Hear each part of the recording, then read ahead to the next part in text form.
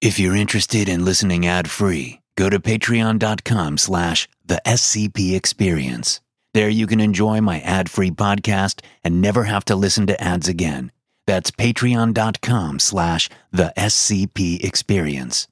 Now time for the story. We will make Earth our home once again. Cheers go up from the crowd as the Vice Chancellor's words ring across the square. I stand in the front of the stage, scanning the crowd, my back to Vice Chancellor Sherton Lee. Camera and microphone drones hover in the air near the stage, recording and projecting the speech to remote speakers and screens across the large area.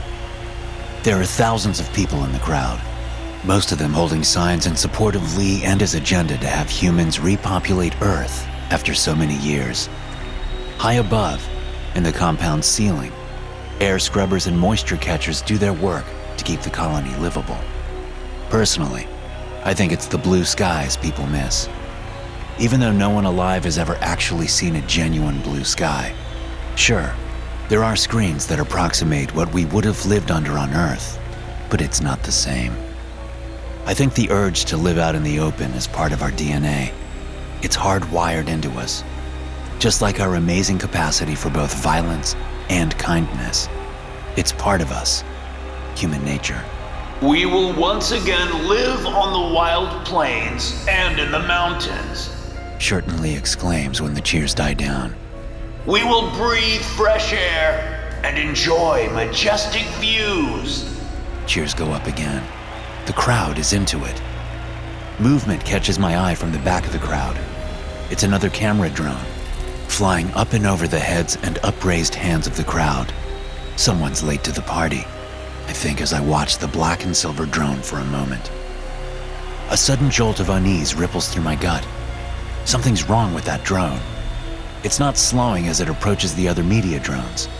I turn, watching it, words of warning just forming on the tip of my tongue. But I'm too late.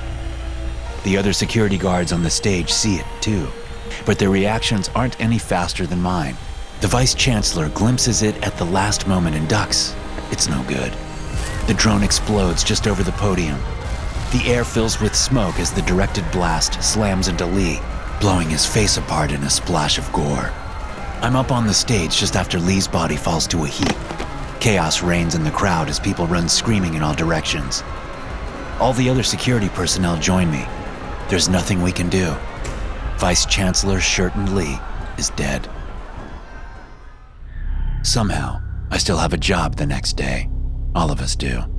The drone shouldn't have been able to even take off in the airspace around the square. The security bubble the tech people set up was supposed to prevent that, unless the drone's ID number was verified and cleared. Strangely enough, the records of each drone's communication with the security system have been erased. The whole thing stinks like a trash reclamation facility. It smells like an inside job. This is why the entire tech staff is now being interviewed by my colleagues. My job is to search through the footage and see if I can find out who launched the drone. I've been at it for several hours now, looking at different angles from various cameras positioned in the habitats around the square. And I think I've just come across something interesting, but it's not exactly what I was looking for. Part of my job when preparing for the rally was to review footage of any incidents around the area in the weeks preceding our event. At a glance, there was nothing strange about the incidents when I first saw them. They were atrocious, sure. People hurting or killing other people is something I'll never understand or get used to. But it's something that I have to live with, as all humans do. One of the incidents didn't mean anything to me at first. I watched it, logged it, and moved on. But now, it definitely means something. The incident involved 3 men. 2 of them attacked a third and killed him for no apparent reason. They beat him with farming tools used in the agricultural domes here on Io, and they left him in the middle of the square, dead. At least, he was reported dead. But now, as I watch footage from the rally, I see that dead man standing at the back of the crowd, alive and well. He looks slightly different. His hair has changed, and he no longer has a beard. But I'm almost positive it's him. So I put in a request to use the tightly controlled facial recognition program developed by law enforcement. Given what happened to the Vice Chancellor, they have no problem letting me use it. And after feeding the program the footage from both incidents, it comes to the same conclusion I have. It's the same man. A man that's supposed to be dead. But from the footage of the rally, he doesn't even look injured. Records show he was deconstructed, his usable organs harvested while the rest of him went for agricultural use. So just what the hell is going on? I command the facial recognition program to find out who the man is by comparing the footage to the colony's records. But the program comes back with an error. So I run it again, and it comes back with another error. So far, this all still reeks of government involvement. But that's not a conclusion I come to lightly. I have to be sure. So I take a different tactic. I tell the program to find the most recent sighting of the man in the colony. It could take a while because it has to search footage from every single camera in the place. That's a lot of cameras and a lot of faces. So I set it to run and step out for lunch. When I come back an hour later, it has a hit. But it's not what I expected at all. On my screen is the latest footage the program found of the man. It's from the colony police station, and it shows the man dressed in a uniform. He's a cop. The man has short, dark hair. His crooked nose sets him apart from many others who look similar. He's about average in height and weight. I've been following him since he left the police station 10 minutes ago. He's wearing street clothes now. I guess he's off shift. I had to get into a light rail car with him, but the cars are long and I don't think he noticed me. We've exited the rail car and are walking through the streets of the Hera district of the Io colony. I still have no proof that he had anything to do with the Vice Chancellor's assassination, but my gut tells me he'll have answers. If nothing else, he'll tell me why he faked his own death. The artificial sunlight is dimming, signifying nightfall. The streets of the relatively poor district are crowded with people shopping, chatting, drinking, and getting food from street vendors. But I keep following the man, staying a safe distance behind him.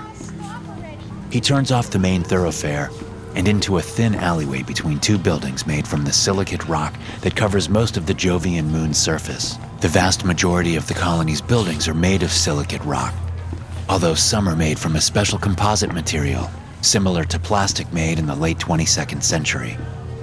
There are two other men in the alley. They're drunkards, arguing with each other over the remnants of a flask of liquor. I pause at the alley entrance as the cop walks past. One of the drunkards asks him for a credit, but the man just ignores him. Something doesn't feel right. My gut is telling me to proceed carefully.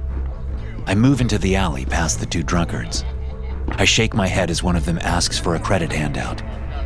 There's a T intersection up ahead, and the cop turns right at it. I hurry to catch up. I don't want to lose him. But as I get to the corner, I notice that the two drunkards have stopped arguing. I look over my shoulder to see both men standing, staring at me in the middle of the alley. Suddenly, they don't look so drunk anymore. I turn back around, determined to keep following the cop. But as I round the corner, I see him waiting for me there. Hello, Thurman Reed, he says. He knows my name. How? Panic erupts within me. I turn to run the other way, but see that the alley is blocked by construction machinery.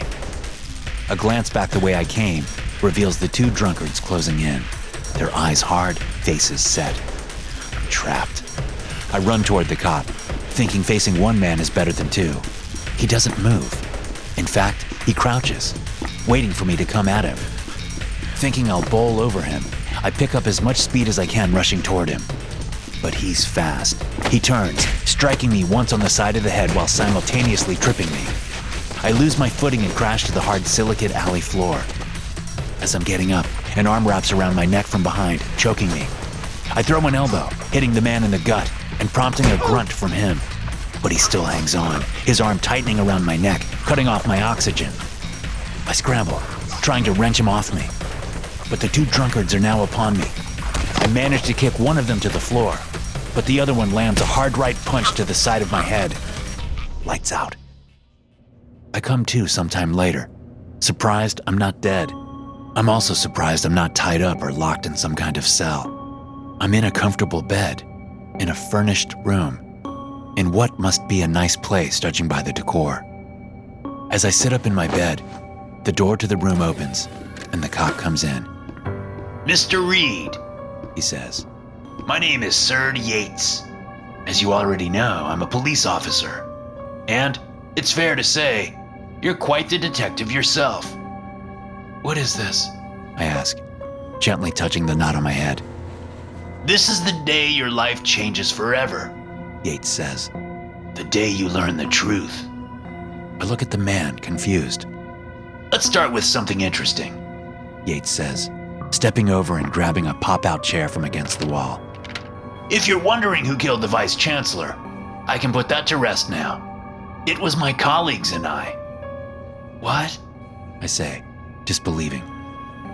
Why would the police want to kill the Vice Chancellor? Not the police. Yates says. Although I do work as a police officer, my main job is for the SCP Foundation. Have you ever heard of it?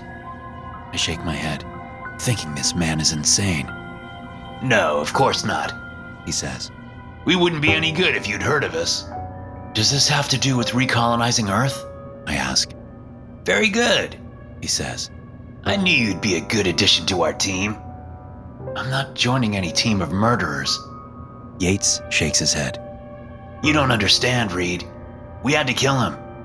Just like we'll have to kill any other person in power who gets people all riled up about going back to Earth. It can never happen. Why not? I ask. And what does this have to do with you faking your death? Patience, Reed. All will come clear. Just pay attention and stick with me, okay? He continues without waiting for my answer. Human history is full of violence, is it not?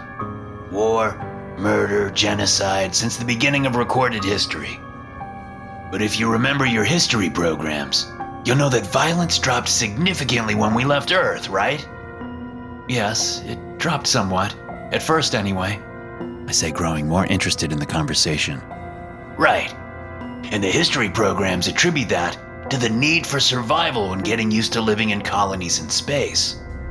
But then once people settled in, the violence began again, correct? I nod. I'm following him so far. Good, Yates says. But the history programs are wrong, because we want them to be wrong. The truth is, we found that there's an airborne pathogen endemic to Earth's atmosphere that alters human brain chemistry. It reduces our natural capacity for empathy. And despite years and years of research, we never found a way to counter it. Yates pauses, letting what he's just told me to hang in the air. Wait, so you're saying that an airborne pathogen on Earth made us violent? That's right, Reed. Exactly right. Okay, I say. So, why is there still violence in the colonies? Because we create it. It's not true violence. We have to make it look like human nature is still violent. Why? I ask. What purpose does it serve? It protects us. Yates says. Humans may not be naturally violent, but there are many, many entities out there that are. And much of what we do at the SCP Foundation is find ways to fight violence with violence. Plus, telling everyone the truth before we left Earth would never have worked. It would have simply created more problems. Those who depended on violence to maintain their power would have denied it outright. And those who believed it would no doubt have fought wars to get humans off Earth. It would have been a disaster. It might have even ended humanity altogether. I stare at Yates, my mouth hanging open. I recall the lessons from school, going over the implications of what I've just been told. So, I say, the infertility disease was made up to get humans to leave Earth? Yes. The Foundation designed a reversible infertility disease that was distributed to certain corners of the globe to get things rolling. Once humans were out of the Earth's atmosphere, they could reproduce again. Good God, I say. So the whole thing where you got killed by those two men beating you, that was faked for the sake of maintaining the lie? That's right. We use people who have died of natural causes to indicate violence as well. And we cooked the books. making it seem like there are more deaths because of violence than there actually are, which is virtually none. So the only violence is that propagated by this SCP Foundation? I ask. I guess you could put it that way, yes. But most of it is fake, don't forget that. But not the Vice Chancellor's assassination, right? No, that was real. It had to be done. If we told everyone the truth now, the Foundation would be dismantled, and there would be nothing to protect humanity from all those forces that would do us harm. I think about this for several long moments, weighing the implications in my mind. All the news stories about murders and assaults are lies. My whole view of humanity is suddenly turned on its head. But that's a good thing, right? Humanity is inherently good. So if that's the case, whatever the SCP Foundation does to protect us is only done because it has to be. Is the occasional murder of a fanatical, Earth-centric politician worth it to protect the rest of humanity? Do the lies told to the masses justify themselves? Can a shadowy organization with as much power as this Foundation be trusted to put humanity's best interests first? I don't know, but I guess it's time to find out. Tell me about these entities that wish to do us harm, I say. Yates smiles. Okay. SCP-4266 is an as-yet unknown anomalous vector present exclusively on the planet Earth that causes lowered levels of empathy between sapient life. This vector is believed to be a compulsion effect responsible for virtually all historical violence between humans. The effects of SCP-4266 were first discovered in 2080, 5 years after the first successful Martian colony was established. It was noted that the level of violent crime was far below the expected average, despite socioeconomic disparities and complex interpersonal relationships that were previously thought to be factors in such acts. Psychological testing revealed that colonists had massively increased levels of empathy as compared to baselines performed on Earth. This was initially thought to be an anomalous effect of Mars 1, but after similar effects were noted on subsequent colonies established on the Moon, Io, Ganymede, and the various spaceports of the asteroid belt, it was concluded that the effect was indeed localized exclusively to Earth.